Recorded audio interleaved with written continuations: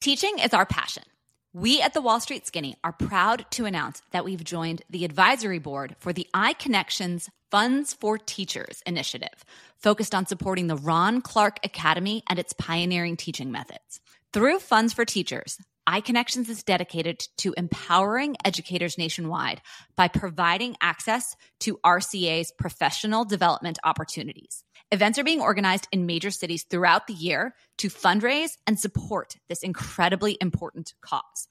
All proceeds from these events will be directly donated to the Ron Clark Academy, specifically to financially aid teachers so they can participate in RCA's groundbreaking training programs.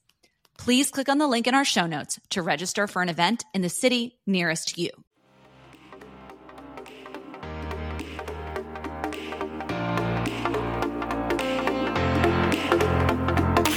This is The Wall Street Skinny, a podcast devoted to exploring the financial services industry and making the world of Wall Street accessible to everyone.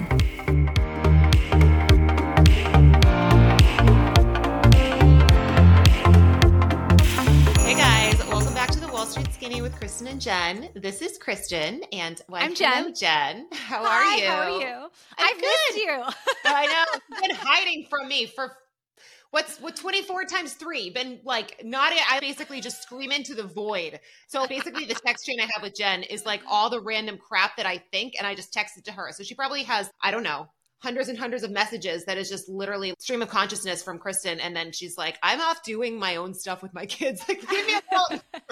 For those of you who do not have kids, there is a rule of the universe that is unflagging. And it's the more you pay to educate your children, the less days they will actually spend in school. So my kids are in private school and they just had fall break. And it's funny because when I went to Princeton, we had fall break too. And that was not something that I was accustomed to from my secondary education, I guess. And it's funny because they said fall break at Princeton was implemented in preparation for elections. So kids could like go out and be proactive politically, I guess, in the 70s. Interesting. And now it's basically just that my kids who spent the first 2 months of school learning how to do school can totally undo all of the good that was done in the first, whatever it was, 6 weeks of lessons. Yeah. But so unfortunately, I've been a little off the grid. But I'm back, baby. Woohoo! I know. And even though it's the middle of the week, I want to know how your weekend was because I haven't even heard about that. So you'll actually, this is like ridiculous. I need to send you some videos. So the neighborhood we moved into, I really feel like we won the jackpot because there are just so many families with weirdly 3 kids. Like in the city, nobody has 3 kids. We were like the unicorn. Oh, nobody can afford it. You have to be a billionaire in the city. We just shoved 3 into our single one room. But everyone here has 3 kids and they're all the same age as ours. One of the families had this party, just a neighborhood party. And so it was raining so that people would be hanging out just in the kitchen and the kids were in the basement. And then they had like beer pong in the garage.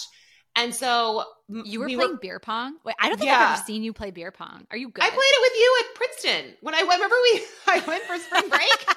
I spent my sophomore break at Princeton.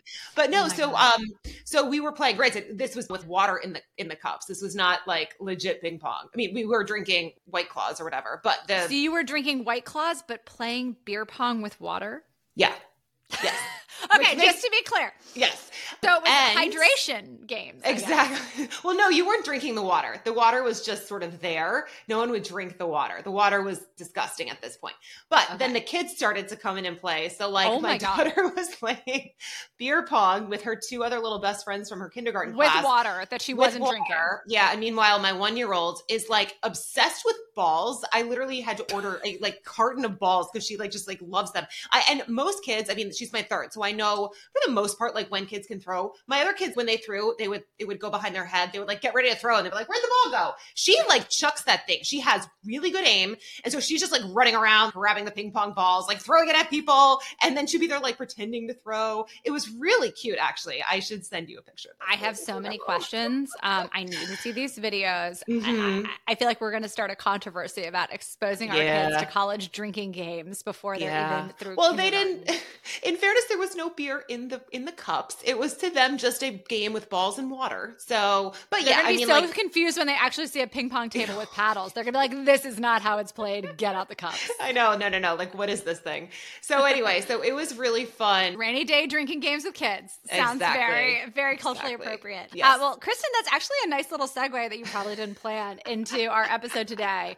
So one of the things that we wanted to talk about, we get lots of questions about what it's actually like when you start on the job. What we wanted to talk about in today's episode is the economics of starting the job. And we don't just mean any job. We mean a job in the financial services industry or financial services industry adjacent. So anything from investment banking, and we mean any division within an investment bank, consulting, probably in a private P&L equity, generating, hedge funds, asset management potentially, depending on what kind of buy-side firm you're working at. So really anything in the overall capital W, capital S, Wall Street world we've been talking about, to include venture capital, which we talked about in last week's episode. And we're going to be focusing the majority of our conversation about experiences in New York City.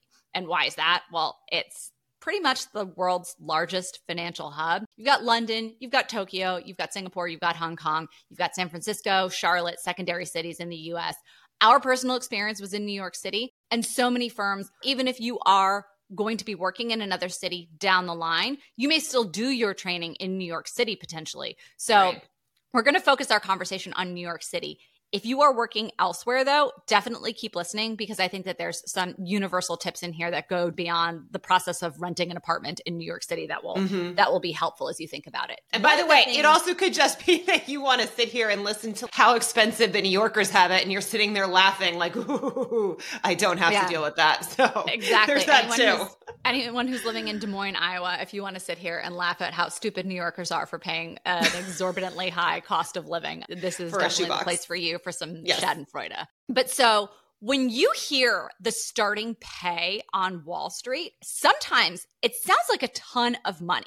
I mean, Kristen, you and I grew up in the era where, like, if you make six figures, if you make over $100,000, like, you've made it, right? Like, you must be rich. Yeah. And now starting salaries for pretty much anyone at the analyst level, an associate level, is going to be over six figures. Yeah. First year pay for starting analysts before any kind of performance-based compensation or signing bonus is going to be pretty much above 100K. And we'll get into some specifics here in a second. Right. But what's so crazy is the cost of living and the barriers to entry are so high just to even set foot in the office day one of that job. So let's talk about the mechanics of how that actually happens. It totally sounds insane, right? But it's reality. And I mean, just to add one extra little data point, there was an article that came out in, I think it was a few months ago, that was a Bloomberg article, and they ran a study just looking at how far $100,000 went in different cities.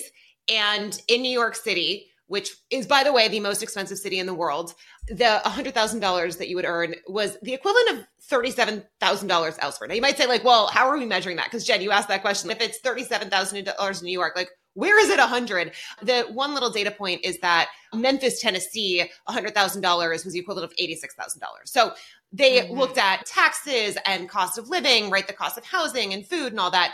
And they basically said, how far does that $100,000 go? So the moral of the story is that, like, it doesn't go that far. It's like, we're using different units, right? In New York City, $100,000, it's like you have different units than if you were elsewhere. You have to apply like an overlay of a conversion factor. Right? Again, in Memphis dollars. This is the New York Memphis FX market. I know. We're gonna start that market on this podcast. Seriously.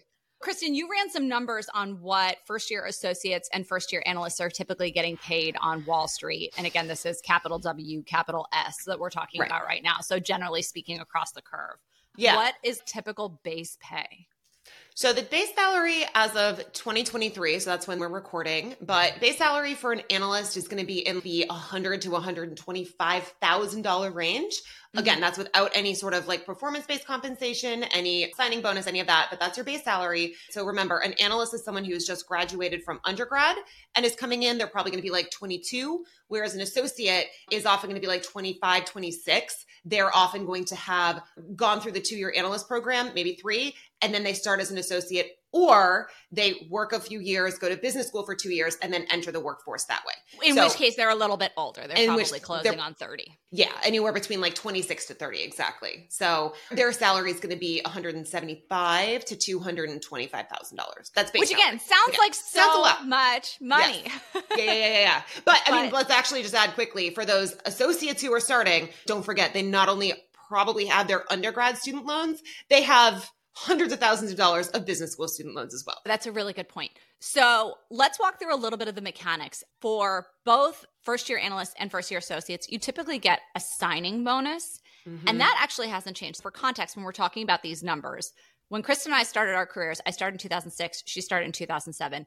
My base pay was something like $60,000. And I think I had like a $10,000 signing bonus. Mm-hmm. So first year analyst salary has doubled over the past 17 years, but the signing bonus is pretty much unchanged. It's like $10,000 to $15,000 for first year analyst. For an analyst, right? Yeah. It looks like for an associate, it's going to be in the $50,000 to $60,000 signing bonus range, but 10 to 15 for an analyst, which as we're going to get into, basically you're not going to be able to get an apartment for that. Well, so let's explain. Yeah, let's exactly the startup costs. How much of that signing bonus and that base salary you can expect to have as liquid cash on hand that first year. So let's walk through that math first. Yeah. So this gets us into the whole taxes discussion. So when we talk about taxes, this is something that I was shocked by. It's like that Friends episode where I think Rachel gets her first check and she's like, who's this FICA guy? And why did he take all my money? Right.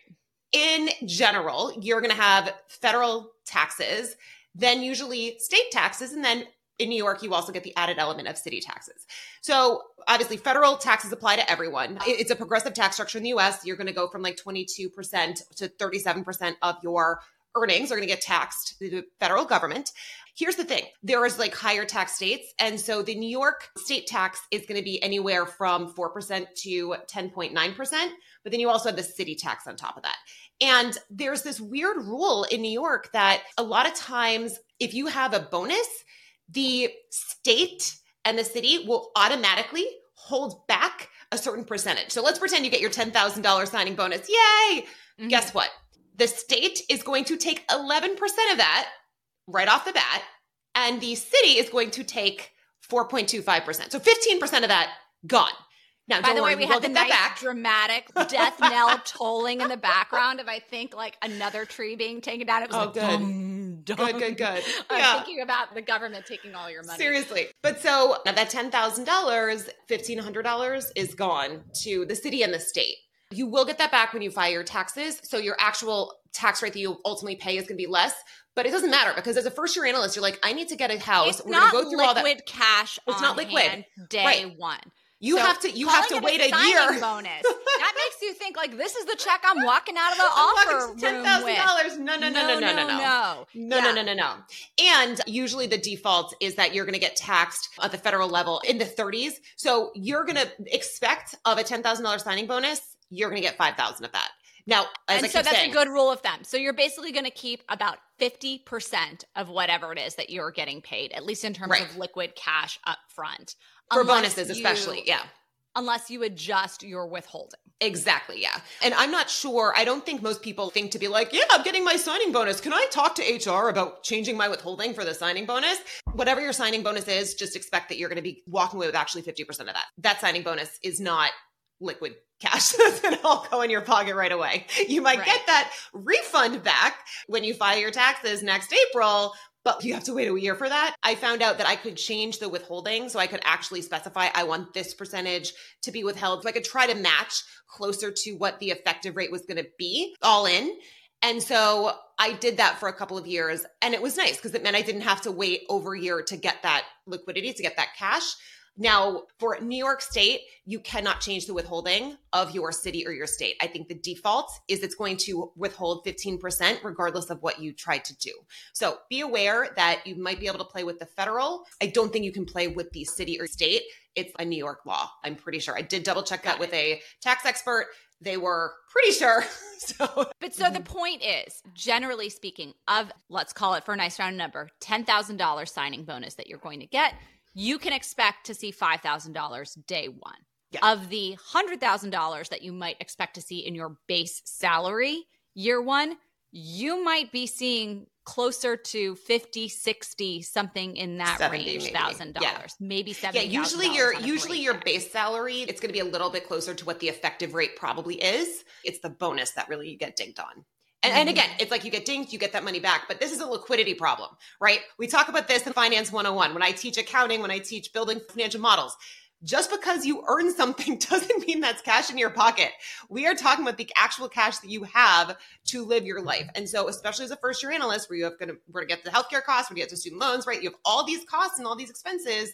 That cash flow and that liquidity is an important thing. So when you start in the city, you're typically going to start within 3 weeks of graduation. I graduated from college on June 6th, and I was expected to set foot in the front door of Lehman Brothers to report for training within 3 weeks. Yeah. And so what that means is you need to acquire housing, clothes, figure out your budget for food, and figure out your transportation. We're going to kind of get into those 4 categories over the course of this discussion. And so housing in New York, you have to have been living under a rock your entire life to not know that Manhattan rents are expensive. But first of all, let's just talk about the structure of New York City. Let's back up and think about how New York City is oriented, because so much of how it's oriented is one of the things that impacts valuation. Yeah. Just like any city, you always hear real estate agents talking about like location, location, location. So New York City, this may be reviewed, but there's 5 boroughs within New York City. The majority of the financial services industry is all concentrated within one borough, and that's Manhattan. Now, you may have offices in Brooklyn. You may have satellite offices in Jersey City. Westchester. There may be some firms, exactly. There may be some firms that have locations in Stamford, Connecticut, but let's assume that your office is most likely going to be in Manhattan. So the 2 primary concentrations of financial services industry firms are either going to be in Midtown, which again, thinking about New York City as a long peninsula, it's going to be about halfway down. And then the financial district, which is at the very bottom of that peninsula. There's going to be other firms that are scattered throughout, but for the most part, you can reliably assume that if you're working for a big firm, you're likely going to be in either of those locations. So regardless of whether you are starting off as a first-year analyst or a first-year associate, one of the things that's going to be critical is being in the office. And we can talk about the world we'd like to live in versus the world we do live in. We can all say, hey, listen, if I just show up and I get my work done, isn't that enough? But so much about this job is perception. And when you're just starting out and you're only able to add so much value at the beginning, one of the ways that you can really show you care and are dedicated to your job is showing up early in the morning. So we'll get to the nuances of transportation in a bit. But the bottom line is you want to be relatively close to your office. So odds are, even though it's super expensive, you're going to be renting a home in Manhattan, even though it's the most expensive of the 5 boroughs to live in. There are parts of Brooklyn that are more expensive than parts of Manhattan, but Williamsburg. Generally speaking, generally speaking, you're probably going to be renting either an apartment in Manhattan or in some cases, Brooklyn. Yeah. Now, renting in other cities is a pretty easy process, generally speaking. Maybe you go on Craigslist or Zillow and you see some places for rent. You wander around to all the mid-rise and high-rise apartment buildings and say, hey, how many vacancies do you have? And you meet with a leasing agent and they show you a couple and you go house shopping for a day or 2 to find a rental. And it's generally not that burdensome a process. New York City has a scarcity of housing, and you've got very, very few apartments in locations that you like to live in that are a reasonable commute to work. And there are structural inefficiencies put in place to make this even more expensive than it would be in other cities. So if you can even find a vacant apartment that's not infested with roaches, that has air conditioning. I mean, forget about getting a washer and dryer in the unit. I mean, that is a major luxury. But even just the basics of a kitchen, right? Kristen, you said that one of the apartments you lived in had like a mini fridge, right? Didn't even have like a fully working kitchen. It was a half fridge. You have some buildings with communal bathrooms. I mean, guys, it can be bleak. So let's say that you find an apartment that's available that meets your criteria. Well, guess what? In New York City, there can be rental fees associated with renting a home. And that can be in a number of different forms. You can go to a dedicated apartment building that is only rentals, but they charge a fee. You could try to rent from a private landlord who has hired a broker to represent them, and you have to pay that agent even if they don't represent you. Yeah. And so in other words, you go around and you find yourself an apartment, like you see an apartment on Craigslist, you go see it, and then you find out there is a broker on the other side. Guess who's paying that broker fee? You are. You then have to write a check. And the third scenario is one in which you actually are represented by a renter's agent, yes, whom you also have to pay. Yes. And so let's talk about what those fees look like. A fee can typically be up to about 15% of 1 year's rent. So if you're renting something for $5,000 a month, which we'll get into the average rental cost in a second here, but that may sound like a lot. It's not. If you're renting something for $5,000 a month, that's $60,000 a year. 15% of that is $9,000, and you need to write that check day one. So let's get back to our signing bonus math. Mm-hmm. If you were left with $5,000 of liquid cash from that signing bonus, you don't have the money to even pay the fee for the right to rent your apartment. And we haven't even talked security deposit yet as we get into liquidity. Exactly. You might have first and last month's rent due. You have your security deposit, all this fun stuff. So already we're in a liquidity crunch and we haven't even set foot on the training floor, let alone the trading floor. By the way, this is why you might want to look for no-fee rentals. But if you find a no-fee rental, the rent's going to be higher because even though you're not paying a fee, it's just baked into the monthly rent. So It's no fee, but you kind of are paying it. So right. So there's the issue of fee, no fee. And Kristen, you're exactly right. Even if you aren't paying that fee up front, if you go to a no fee building, you may find that it's leveraged over the life of the rent. That helps you with your liquidity a little bit, but you'll see that there may be a relative rent discrepancy on a month-to-month basis between fee and no fee rentals, and that's where that comes from. They probably usually have an on-site leasing agent or something. Right. Usually you can get a better quality building, a better quality apartment renting from a private landlord. And as a 22-year-old, you might not care as much like, oh, I want the fancy refrigerator and the fancy appliances. You're like, I just want a place to live and I'm going to not be spending a lot of time here because I'm going to be in the office so much anyway. But yeah, you can typically get better quality apartments for less if you're renting directly from a landlord, but you are going to have that broker fee associated with it. So most people tend to try to go for those no fee buildings. Just know that it's probably going to be a little bit more expensive on a monthly basis. Exactly. And so speaking of paying on a monthly basis, so there's this old rule, and I don't know who made it up, okay? This is not like the rule of 72 that was like written on some ancient stone tablet or whatever during the Italian Renaissance. Jen, it was so funny. So for those of you who have no idea what we're talking about, there's something called the rule of 72. You can use this shorthand calculation. If you have an investment and you grow your money, say 2 or 3x, you can quickly convert it to like, what is the IRR? And I was doing this video on it and I said it to Jen. She's like, what is this rule of 72? Where did this come from? And so I'm like, in 1575, this philosopher, this like mathematician. I need to know who came up with it. Is this like the Pythagorean theorem? I know. Or is this Bob's rule of 72 that someone got on Google? Yeah. And so anyway. Again, this is Bob's rule of 28%. I have no idea where this comes from, but it's like an old adage that you should probably spend something like 28% of your monthly income on your housing expenses. So again, let's do a little bit of math. Let's say you're by the way, is that after tax? Is that after tax or pre-tax monthly pre-tax, income? I think. I know, Who knows? right? We got to ask Bob. I know. If it's after tax, you are beyond screwed. If it's pre-tax, it still doesn't hold water in Manhattan because let's walk through this. So we looked this up. So as of September 2023, and by the way, rents have come down since the summer. Manhattan's on a summer rental cycle. If you ever want to be a landlord, here, hot real estate tip for you. Okay, you want to be on a summer rental cycle because people get on that summer rental cycle when they come out of college and stay on that rental cycle in perpetuity. So you want to be on like an April through August lease renewal schedule. If you start to get into the fall, like the worst time to have a lease expire is like Jan 1. Like it's not New Year's Eve and someone's like, time to go get a new apartment, right? Or like, I want to move into my new place on Christmas.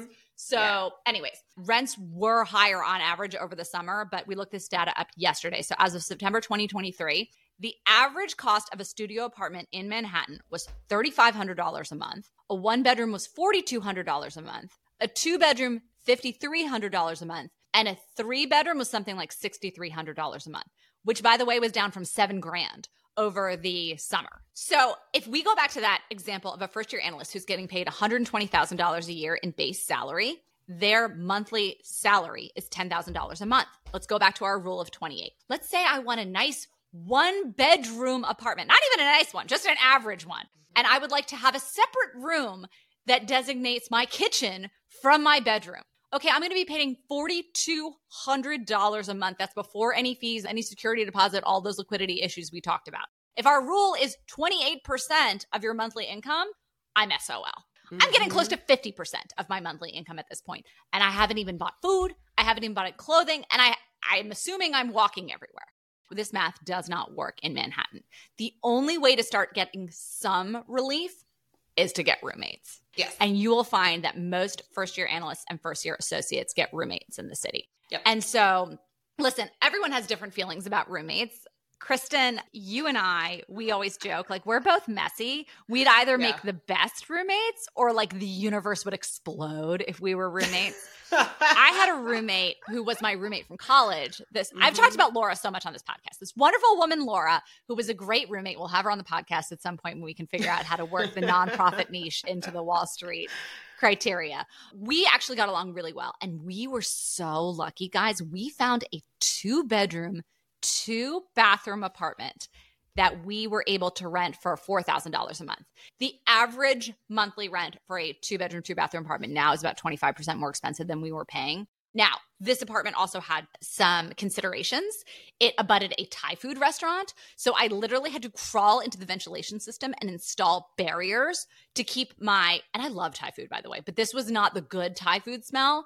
This was garlic from the depths of hell. Yeah. Oh my God, like rotting Thai food. Any food smells great when it's like first cook. As it starts to sit there, it's terrible. Like then you're like, oh, my parents will make dinner and then it smells great when it's cooking. And then you wake up at 3 a.m. and you're like, oh, what's that smell? And it's like the old food smell, like or wafting. God forbid you make fish. And then the next morning you walk out into your kitchen and if it wasn't properly ventilated, you're like, oh. So, we had the Thai food smell. It wasn't really a full service building, and full service meaning doorman, some kind of secured entry. This was really like some dude sitting behind a desk for a couple hours a day. So there were reasons why we were able to get this for what was relatively an affordable amount at the time. But it's still like a ton of money. Well, you guys also just got lucky because, true story, when I went looking for apartments, we looked in Jen's building and it was well above that for a 2-bedroom. And that was a year later during the peak of the housing bubble. So That's true. I was in 07. 2007 when it was literally the actual peak of the housing bubble at the time. I know. Yes, so, this is true.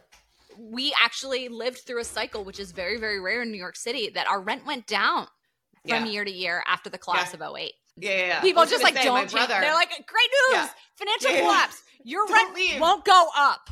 Yeah, like they won't cut your rent usually. They'll just be like, no increase. Because my brother, this was in 2020, so it was like the COVID. And then we had obviously a mass exodus. He got this like really nice 1-bedroom. It went from like $4,200 to $2,800. And they had some COVID specials. And he moved in with his girlfriend. So he's like, my rent went from $4,200 to $1,400. It's like, I had the best deal ever. Yeah. How much fun living in New York City during COVID. Best deal ever. So that's kind of speaking to the efficiencies of roommates, if you will. You will find, talking through those different price points, you will find that the highest efficiencies are in the 1 and 2 bedroom space typically. And the best way to take advantage of the efficiencies in the 1-bedroom space is to build or somehow construct a wall, which is what you did, Kristen, right? I did, yes. When I moved in, we got a 1-bedroom for $3,600. And we did one of the no-fee buildings. But we still had to do first month's rent, last month's rent, and we needed to build a wall. So you can like install this fake barrier in your living room and essentially convert a 1-bedroom to a 2-bedroom. But it was at least $1,000, if not more. There's a possibility they were made illegal at some point for like fire safety reasons, but I need to look into that. I think people are still doing something like that. That they have cracked down on those from a building code standpoint. However, there's no law against curtains. Right. And my now husband, when he rented his first apartment as a first-year associate fresh out of business school, lived behind a curtain in his living room that he shared with his roommate in their 1-bedroom, 1-bath apartment. So there are plenty of people in New York City, whether or not walls are still acceptable by building code, who are sharing 1-bedroom apartments. And that works well. You can also come up with a similar arrangement in a 2-bedroom where you split it 3 ways and someone lives in a converted living room that way. Basically, when you're a first-year analyst, you're probably taking whatever the number of bedrooms are initially given to you, and you're somehow adding a bedroom because it's just going to make it a little more economical. Shoving another person in there, whether we're calling it a bedroom or not, is debatable. So again, just to review, studios, not economical. One bedroom, you need to split with a roommate. 2 bedroom can be okay if you get lucky, and you might be able to split a 2 bedroom if you can find one. If you can find one. They're hard to find. Yeah. They are. So most people will find themselves in, again, some kind of converted 1 bedroom for their first year. Do not bother with a 3 bedroom. It's just a non-starter. Yeah. So just to give a little extra context, post-COVID, there's been a trend that's been happening, which is especially people who are maybe a little bit older, they want more space. So you have, whether it's families who have children or whether it is you've been working for a few years and you want a place to work from home, they tend to want like the 2 bedrooms. They're able to afford it. So there's just less supply.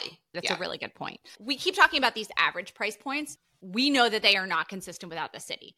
And I think that that's something that we need to talk about now in terms of transportation, commute, and different areas of the city from a relative value standpoint. And that's where we're going to find some of those optimizations and where some of those numbers are just not going to be achievable. When we say the city, we're talking about Manhattan. And Manhattan itself is laid out as a grid, kind of like your favorite, Kristen, an Excel spreadsheet. Yay! Okay.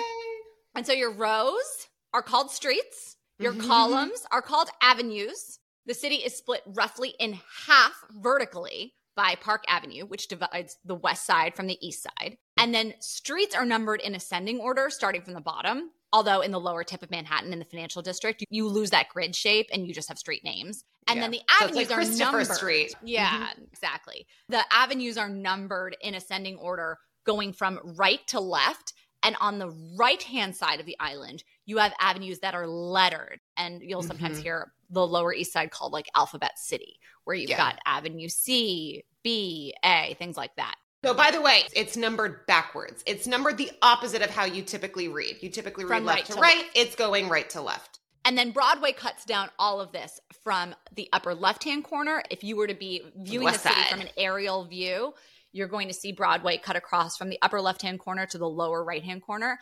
And post-COVID, so many parts of Broadway are now completely pedestrian. They're closed off to and increasingly in some neighborhoods, there are more and more pedestrian-only areas. That was a transition that happened during COVID. I lived in a neighborhood called Tribeca, which is just north of the financial district at the lower end of Manhattan. And so many streets that used to have cars on them are now pedestrian only and are now occupied by outdoor cafes, which like the outdoor dining in New York is its own controversy, and we're not going to get into that here. So because of this grid layout of Manhattan, there should theoretically be really easy ways to get around. And part of that is there is infrastructure supporting public transit, aka the subway and bus system. Yes. And ferries. I never got the ferries. I never got on a bus. I never got on a bus either. I got on a bus once because someone dragged me on them. In other countries, trains, underground subways, trains, whatever you want to call them, and buses are all a totally viable means of transportation. They are reliable. They come on time. They're clean. There's some sort of rhyme or reason to it. In New York, it's barely mitigated chaos 90% of the time. So when the subway works, it can be your best friend. No, when the subway works, there's nothing like it. I happen to be a walker. Like if I didn't have to take the subway, I wouldn't. Most people are not as insane as I am. I would walk 3 miles to go to a doctor appointment if it was a nice day and I had the option to do it. Now, in some cases, you just need to take it. So post-COVID, I hadn't been on the subway and I was teaching this class. It was downtown. And normally I would have walked, but it was raining. So I was like, you know what? I'm going to try the subway. Now, the first day, I walked like half a block. The train's pulling up. I hop on the train. I transferred at 14th to the 2-3 because I wanted to get the express line, get down to Wall Street, get off, get into my class. Takes me like 10 minutes door to door. And by the way, there is a high you get when you time everything right. You're like, oh, wow, I just like won the universe. Now, that was all fine and dandy. Next day, I show up, walk down into the subway, and I notice off the bat, like, oh shit, there's a lot of people there. That is never a good sign. You never want to see lots of people waiting for the subway because it means that there's probably something going wrong. Anyway, they have these signs that update and they tell you when the train is going to come. And so usually like the one will come every 6 minutes. And it's not a good sign when there's nothing up there, right? It means that something's going on and they don't exactly know. So I'm sitting there and you see like the Uptown train is coming and you have Uptown train go by. Next one comes. And I'm like, shit, what do I do? I mean, I've been waiting there for like 15 minutes. Do I cut my losses? Do I like get up and I walk to 14th Street? Do I get out, hop on a cab? Like, I don't want to be late. So apparently what happened is there was some kind of incident. Like a lot of times there will be incidents. Someone like jumps on the subway tracks or they just break. The subways break down. Mm-hmm. Yeah. This is an ancient system that has not been modernized. This is what bothers me. I was like, just make an announcement. Like there was an incident that happened. Or they do make an announcement. It's like, yeah. Like you can't understand what they're saying.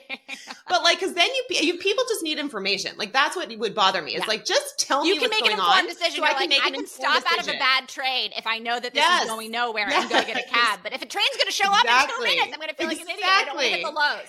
Yes. So that is just something to be aware of, that like when you're taking the subway, it can work beautifully, but there is going to be situations. And so if your goal is to get to work on time, you don't want to show up late. And by the way, like if you're late once and it's just a once in a blue moon thing, okay. But if this happens consistently, that starts to be a problem. So, or you got to be like me and just let everyone know that you're just going to be late and you don't give a shit.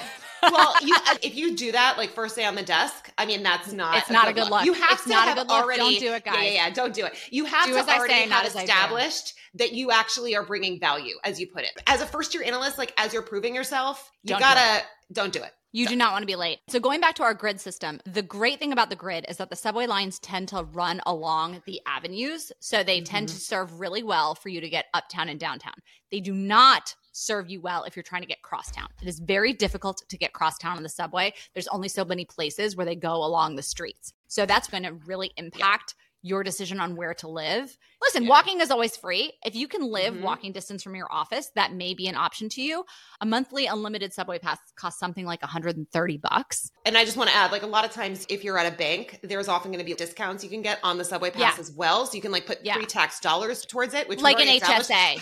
Yeah. Exactly. So it ends up being what, like $50 to $60 to $70, I mean, per month. And that's nothing. That's great. Exactly. To be able to get around. But just know that it's unreliable and you kind of need to bake that into your daily scheduling if you want to be on time for your job. And so thinking about that grid, there's going to be efficiencies in terms of cost, in terms of areas of the city that are more affordable to live in. And the most affordable areas tend to be along the east side, specifically the lower east side and the upper east side. And it's no coincidence that these were also the areas of the city that were least served by the subway system until at least recently. After I moved, they finally completed the 2nd Avenue subway on the east side. Have you ever ridden it?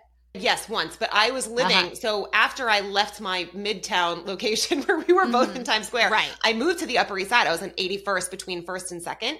And it was at least like a 15-minute walk to get to either I could take the 86th Street on Lexington or I could take one on 77th, but it was at least a 15-minute walk. It was always a joke that it was this never-ending municipal project that was just never going to get done. And it has been completed, but as a result of the East Side being kind of just like a transportation desert, there's all these things that go into it, and we don't need to talk about like the socioeconomics of city planning. But so because of those inefficiencies, the Lower East Side and the Upper East Side have, at least over the past 25 years, been the most affordable from a rent standpoint for young people coming into the city. So that tends to be a hub. Murray Hill, which is north of the Lower East Side, but still on the East Side, is another big hub that's kind of like 33rd and 3rd. That's a big magnet for people who are young just coming into the city as well. Stuytown, Stuyvesant Village over on the far East Side, getting closer to the water, has relatively affordable rents. Alphabet things City. like that. So be thoughtful about how transportation is going to factor in. Walking is free. Subway, we're talking on the order of like $130 a month for an unlimited subway pass. And now we get into taxis and Ubers. When I lived in the city, Ubers were like just kind of becoming a thing. Now they're ubiquitous and like the taxi culture is adrift. But the problem is post-COVID, because so many people didn't want to ride the subways during and frankly, now after COVID, there's been so much in the news about the subways. Because the subways have become so undesirable to ride for many people, there's a preponderance of Ubers and people trying to get taxis.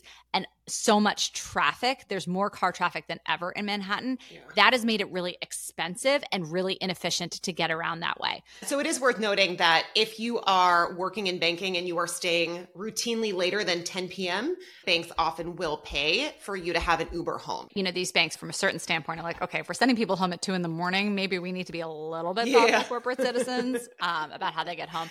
I lived in Tribeca towards the lower end and I was working in Midtown Manhattan. So I had to go about 40 or 50 blocks to get to work every day. And I felt totally fine taking a taxi on a gross day because, by the way, the subways are not air conditioned. And it was like $15 in the morning and I could be there reliably in about 8 to 13 minutes. Nowadays, you can try to get an Uber. You might get dropped a bunch of times. You might be able to get a taxi, but they're fewer and further between. You could get stuck in traffic for an indeterminate amount of time. It can cost you $25 to $50 just to go a relatively short distance. And the likelihood that you'll get there on time is minimal. So it's pretty inadvisable for young people starting out to rely on that as a form of transportation. What you can potentially rely on is there is something called City Bike. So there's bikes that are sort of set up all around the city and you with your subway card can go, you get a bike, you ride your bike, you go essentially park it back at one of the locations where you get to the destination and poof, you're able to ride that way. Or you're able to sort of she get around. says. You also are riding a bike through, I mean, the most congested, crazy traffic conceivable. I know I talk about Brian too much, but my brother has a foldy bike. He has a bike that you literally can fold up. It's called the Brompton. He rides it all over the city on his first date with his now wife. And he, by the way, is like 6'5". He looks ridiculous. This bike is like super small, but Bromptons are everywhere. And by the way, so my sister-in-law, I'm like, I can't believe she went on another date with you. Not only was she making fun of him, but then later she bought herself a Brompton. She rides her Brompton everywhere. That's how she gets to work and back. And she continued to ride that when she was pregnant. She's 38 weeks pregnant, was like riding it around. So you can also get a foldy bike, but the city bike is a good option. If you're going to get around on anything that is a moped, a bike, anything like that, we did have a friend in the city who has a Vespa. But yeah, do so at your own peril. It is very, very dangerous. I would definitely get a helmet. I know it's going to. Oh my gosh! Of course, get a helmet. Please get a helmet. What do you mean it's not cool? The idea of riding anything without a helmet. I agree, but I mean, like most people I see riding around on city bikes don't have helmets on. They should. Crazy. That's crazy. I mean, I'm just saying, they have get yourself a helmet. Here, like the Lime scooters or whatever in South End, and the number of drunk people riding scooters getting concussions every week is insane. I can imagine. Which brings us to our next topic, which is healthcare costs. Yes, for all your concussions. Yes. Well, so no, just to wrap that up. So basically what we're trying to convey here is, listen, you're going to have to navigate this matrix of location relative to work, cost relative to location, and then navigating how all that fits together with the efficiency of you getting to work in a cost-effective way. Yeah. We've talked about upfront housing costs. We've talked about transportation costs and the limitations there. Let's talk about healthcare now, because one of the great things about working in the financial services industry is that usually you actually have pretty good benefits. Problem is, that doesn't necessarily always help you in New York City. When I moved to Charlotte, I was shocked. We have like 2 main hospital systems here. You kind of plug into one, you plug into the other. It doesn't matter. You put your handprint down. They can access your whole medical record. They're like, oh, you saw this person. Now we're going to see this person. I remember trying to just like find a general practitioner doctor in New York. I waited years before doing it because I was like, this is too hard. You had to like know someone who would like get you a referral to the best people. And then none of those people are in network. So if you want a good doctor, in quotes, most of these people don't accept whatever health insurance you have. And you have to like get on a list to get an audience with the Pope to get in with them. It's crazy. Well, it's funny. I actually didn't have that experience. I have had it here in Massachusetts, though I can't get a doctor here. Oh, really? But yeah, in New York, crazy. I did have to wait because I found a doctor I really liked, and then she left. Then I found another doctor and they switched to concierge. And I mean, what the concierge doctor situation is you basically have to pay like $1,000 a year to see them. I was like, I don't need that level of service. I just want to get a physical once a year. Yep. And so then I did find someone and I had to wait 4 or 5 months. But for a lot of the other doctors, I didn't have as much of a problem. But I will say that healthcare is something that I think a lot of people who are entering the job force just don't realize can be as expensive as it is. And so there is good news for our analysts out there. So in 2008, as part of Obamacare, which is also referred to as the Affordable Care Act, you basically can stay on your parents' health insurance until you're 26. Yay. But I mean, look, if you're listening to this and you're an international student, nope. If you are an associate and you're over 26, nope. So now you have to get your own health insurance. So as Jen put it, a lot of these banks tend to offer pretty decent health coverage. Yeah. And by the way, so in New York City, there's some great things about it because, for example, they will cover IVF for people who are not able to get pregnant. That's an amazing thing that is mandated. Well, but guess what? It has to be paid for somehow. So the cost of health insurance in New York City is quite high. And so I went to work for this smaller company, and they paid at the time like 20% of my premium. Nowadays, I think the law is like you have to pay 50% of the premium. But if the insurance that's offered through your employer is $1,000 a month and they're paying 50% of it, that's $500 that is still coming out of your paycheck on a pre-tax basis, but it's still coming out of your paycheck. And by the way, this is also a true story. So what I did is I was dating my now husband at the time. We literally went down to the courthouse and I was living with him. So we filed to be domestic partners so I could get on his health insurance because I had just such terrible health insurance. So the moral of the story is that you are likely going to have, as part of a large corporation, pretty good benefits when it comes to healthcare coverage. Yeah. So you're not going to have to probably worry about it as much. However, it still is something that it's worth having on your radar. And a lot of these large corporations still have very high deductible plans. So exactly. Oh, that's another good point. 1,000%. Yeah. You may still be paying out of pocket for the first $3,000, $4,000, $5,000, $7,000 of your medical expenses that year. So it can add up. Oh, it can, yeah. I had a high deductible plan and I literally just went to see my doctor. I was like, I need an annual physical. She happened to run some tests that she's like, do you want to do this? And I was like, sure, why not? Like, make sure that I'm all healthy, it's all good. I think I got like a $2,000 bill for that. And I was just like, easily. Yeah. What? And so, so your doctor doesn't know your specific insurance situation. And like, if you're on a high deductible plan, you're probably going to have to be paying for everything. Also, don't go to the ER. Go see a doctor. You're going to pay like $500. They have urgent care now. That's true. Urgent care is the best, but do not go to the ER when unless you're dying. And I went to the ER all the time. Not all the time, but I like went a bunch.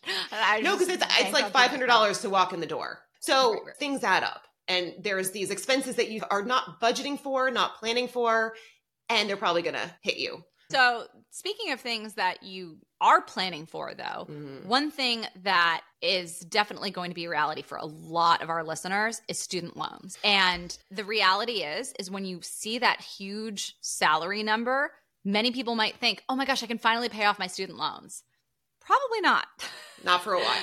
Yeah. Probably not for a while. Time. You're probably still going to be carrying that cost. And it's especially burdensome for people who are coming in as associates who may still have undergraduate student loans.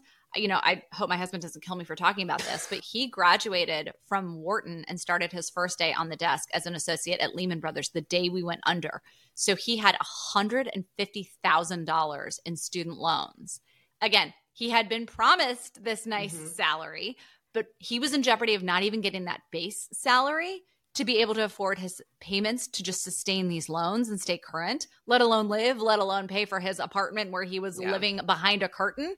He was staring down the barrel of moving back in with his mom, who's a single mom in Maryland.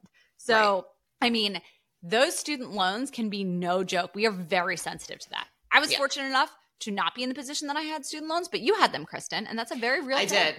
Yeah. And I mean, I was lucky. Well, I was lucky and stupid. I graduated in 2006 with a 5 5/8 interest rate, and moron that I am, I don't think I ever refinanced. But at the time, I think I had like $40,000 of student loans, and I just was sort of paying it down slowly. Like when I would get my bonus, I would sort of chip away at it. Now, had I been smart, I would have refinanced and then had a much lower interest rate, because if you guys don't remember like the history of what happened with rates, in 2008, they dropped significantly because of the whole financial crisis situation. So with people who are graduating now, though, with student loans, rates move around. They probably tend to have higher rates if you're taking it out now. If you took it out, though, when you started, the good news is you probably have low interest rates. So, it might not be the worst thing just to kind of continue to make the payments as you need to. A lot of people keep their student loans if they're at very, very low rates. It's just not worth it to pay it down. Well, because think about the difference. It's like if you're getting money in your pocket and you can now go invest it, like you could put it in a T-bill and you're getting 5%. You're a little mini bank. It's called net interest margin.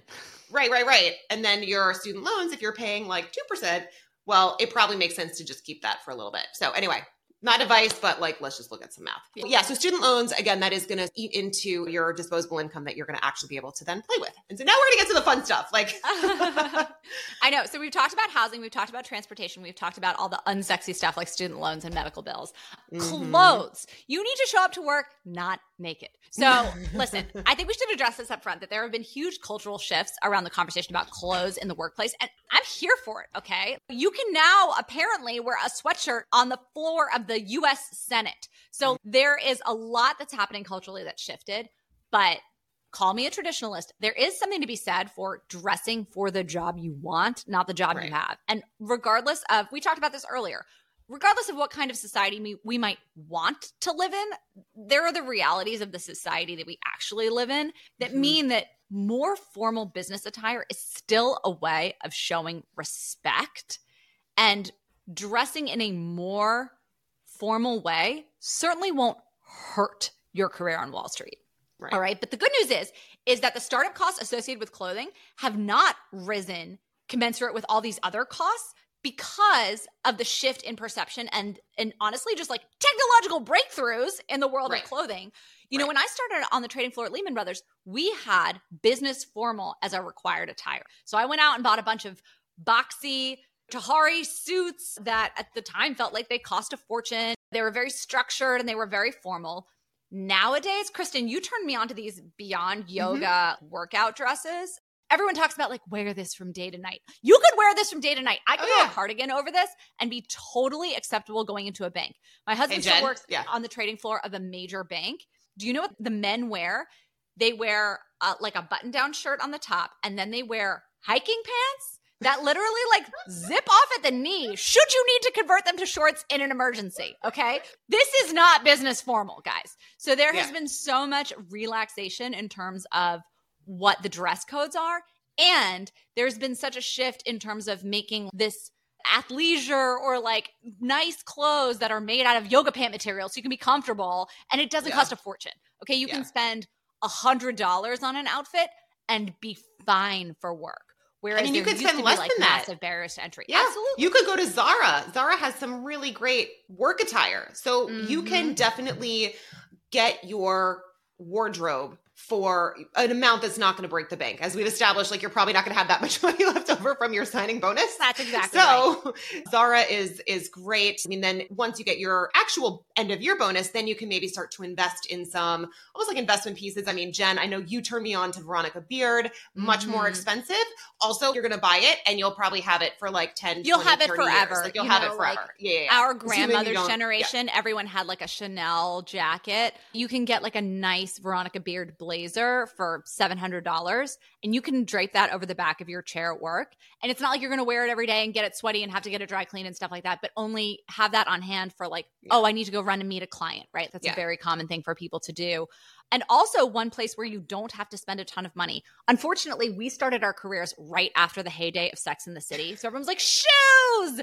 So it was this thing that women were spending $500, $600, $700, $800 plus on heels to wear at work. And that was like part of a status symbol. The dress code, of fitting in with the dress code. Now, flats are fine.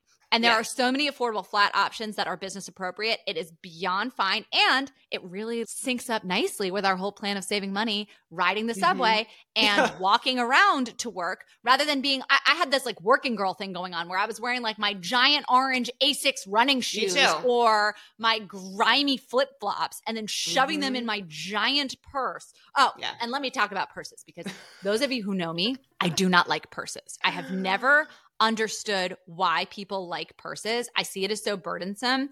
And so with my like very first bonus check, my freshman year, my analyst year at Lehman, I went out and bought what was like a $300 bag, which was the most I could justify spending on a bag in my mind. And when I started my job at Morgan Stanley, I went out to a cocktail party the very first week and I had this, in the words of Succession, ludicrously capacious bag looped over my shoulder. And I was holding a glass of red wine in that hand. And someone walked by me and jostled me. And this huge bag slipped down to my elbow. I launched this entire glass of red wine onto the shirt of the head of FX trading.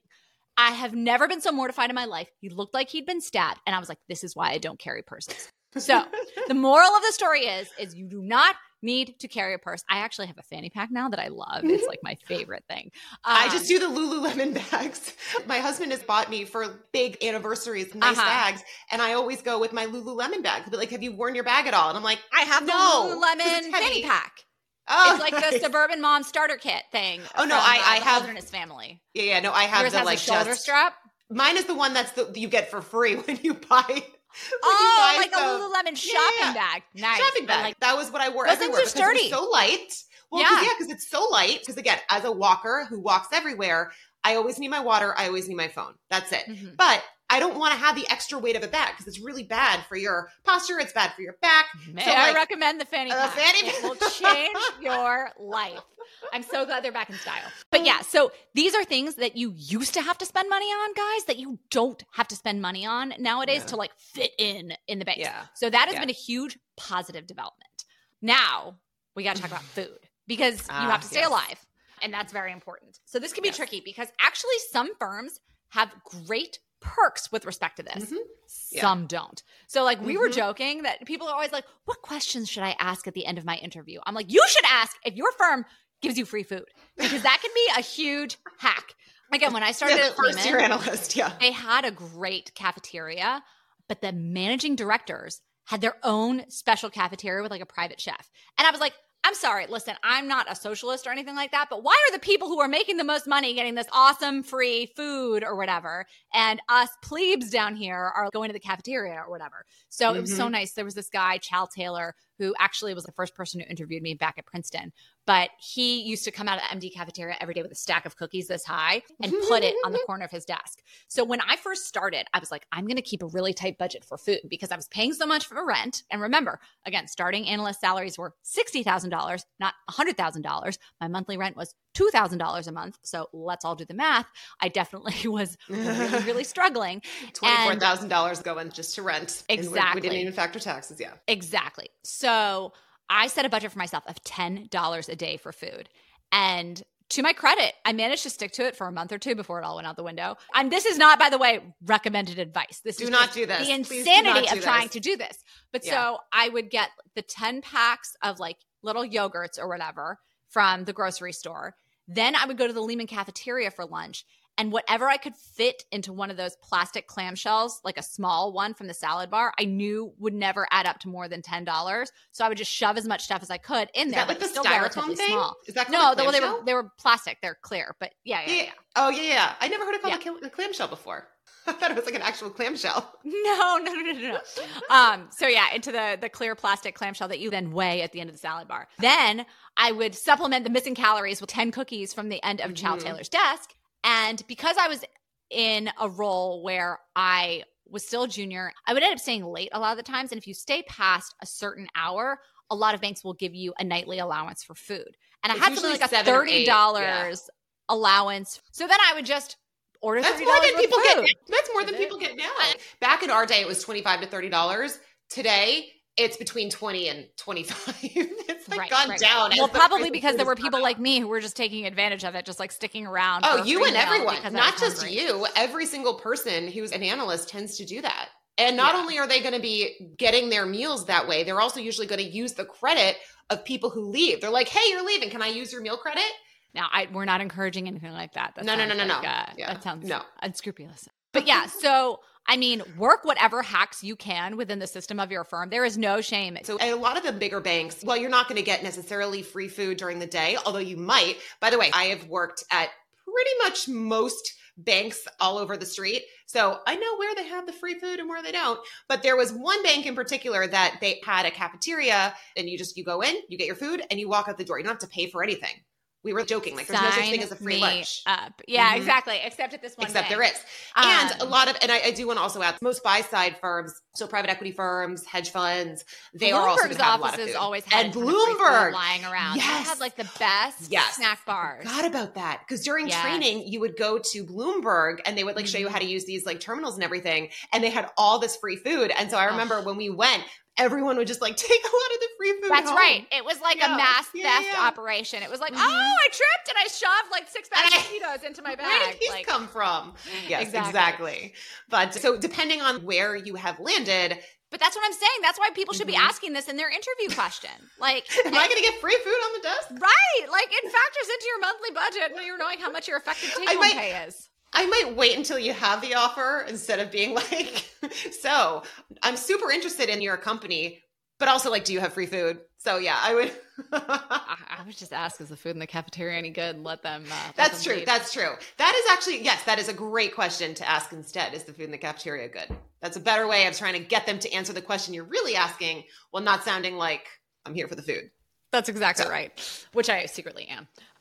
And so last but not least, that kind of gets us into the category of entertainment and discretionary spending. So listen, the whole point of being in New York City isn't just to work at this really high paying job so you can afford your really high cost of living. You want to go out. You want to enjoy the city. You're in what so many people think of as like the nexus of the universe. You want to take advantage of it with the $5 you have left over after you've gone and paid for all these things.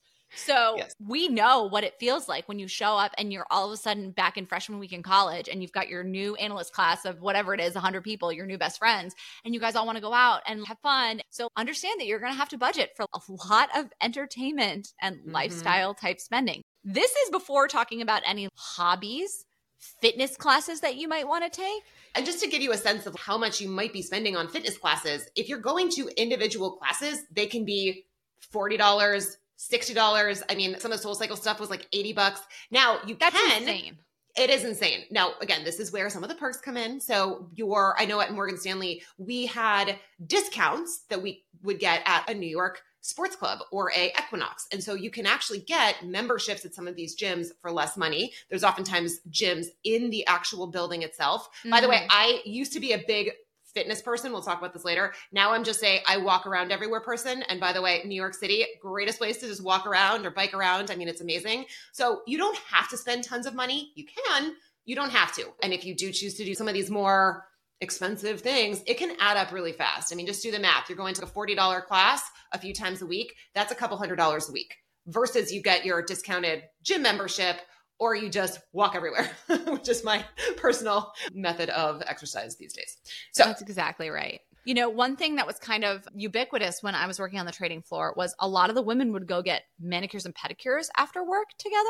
And you guys will see it, like I never do anything with my nails. I actually don't like them. But I got into that because it was actually a way to like bend the ear of senior women sometimes and get an audience with them. People always joke about like the old boys club, like, oh, unless you play golf with the managing director, you're not going to get his ear. This was my way of playing golf with the managing director. I'd go get a pedicure with someone. Although let's not sell you short. You also did learn to play golf. I love golf. I play not well, but with much enthusiasm. But so I think we've kind of covered most of the different basic categories that go into your startup costs of beginning your job. In subsequent episodes, I think we're going to try to touch on a bit more of the nuances of the lifestyle associated with the job, living in New York, all that fun stuff, beyond just day one of getting your foot in the door.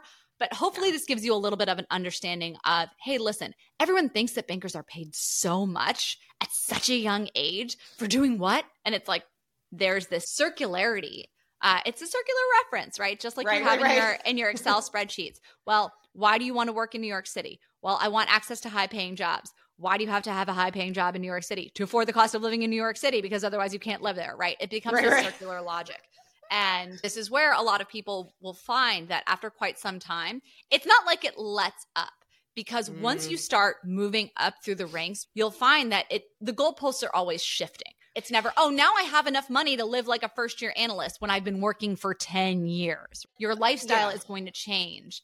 And so people get caught up in this constant rat race where the goalposts are moving. Well, yeah. And I think it's not even so much necessarily that the goalpost moves, although they do. It's as you get into other stages of your life, like having children, they are expensive. They are really expensive.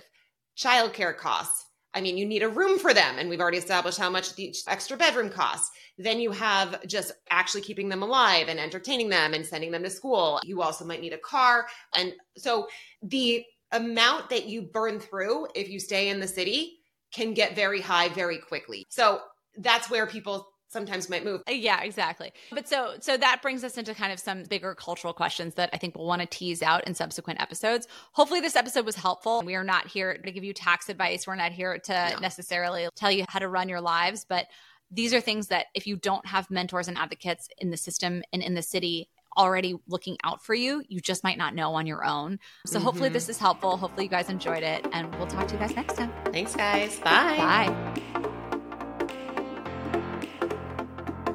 Thank you so much for listening to The Wall Street Skinny. We are more than just a podcast, so follow us on TikTok and Instagram at The Wall Street Skinny. If you're a visual learner, we have content that will help get you up the curve from valuation to Excel to bond fundamentals 101. And if you haven't done so already, please subscribe to our YouTube channel where we will be publishing in-depth tutorials on all this and more.